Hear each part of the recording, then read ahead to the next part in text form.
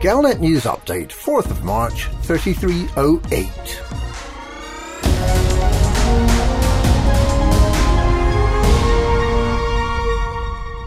High profits and the prospect of highly engineered power plants as rewards mean the final part of the Colonia Bridge starport build-out looks likely to end early, possibly on Sunday. A Type 9 Heavy can make 20 million credits per delivery, with the profit margin dependent on the place of purchase. Some of the commodities are available from systems very close to Alcor, including Alioth, and supply is currently good, making this an easy way to build up a reserve of cash. But the real draw is the power plants on offer to the top 75% of participants. A single size 3A overcharged power plant is being made available to participants in the Colonia part of the initiative, while in Alcor up to 3 different power plants, sizes 3A, 4A and 5A, will be made available if the 3 tiers of the appeal are all completed. A brewer spokesman clarified that these power plants will be single engineered, but the overall performance will be better than anything available through normal engineering. There will unfortunately be no size 2A power plants of the sort widely used in Jumperconda, Anaconda exploration builds.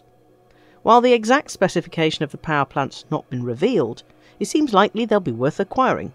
Delivering between 2,000 and 3,000 units of the required commodities is likely to be sufficient to qualify, but commanders are advised to pay close attention to their ranking. The Colonia initiative aims to install 4 services in the starport closest to Colonia: Pioneer Supplies, Outfitting, Shipyard and a Human Tech Broker. The Alcor appeal will outfit the other 5 stations with Outfitting, Shipyard and a Human Tech Broker. Those starports already have Pioneer Supplies, following a successful appeal in week 2.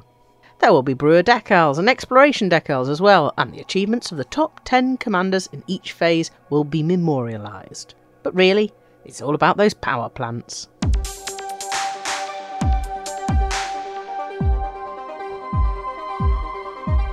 The federal president has said he might not win the 3309 presidential election, even if he's allowed to stand.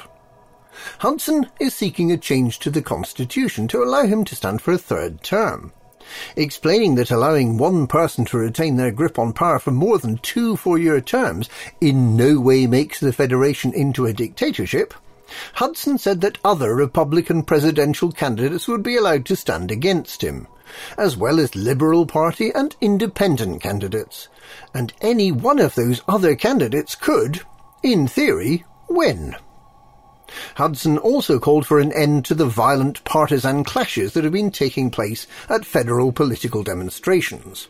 Hudson claimed that supporters of Shadow President Winters have been committing unprovoked violence upon peaceful Make the Federation Great Again supporters.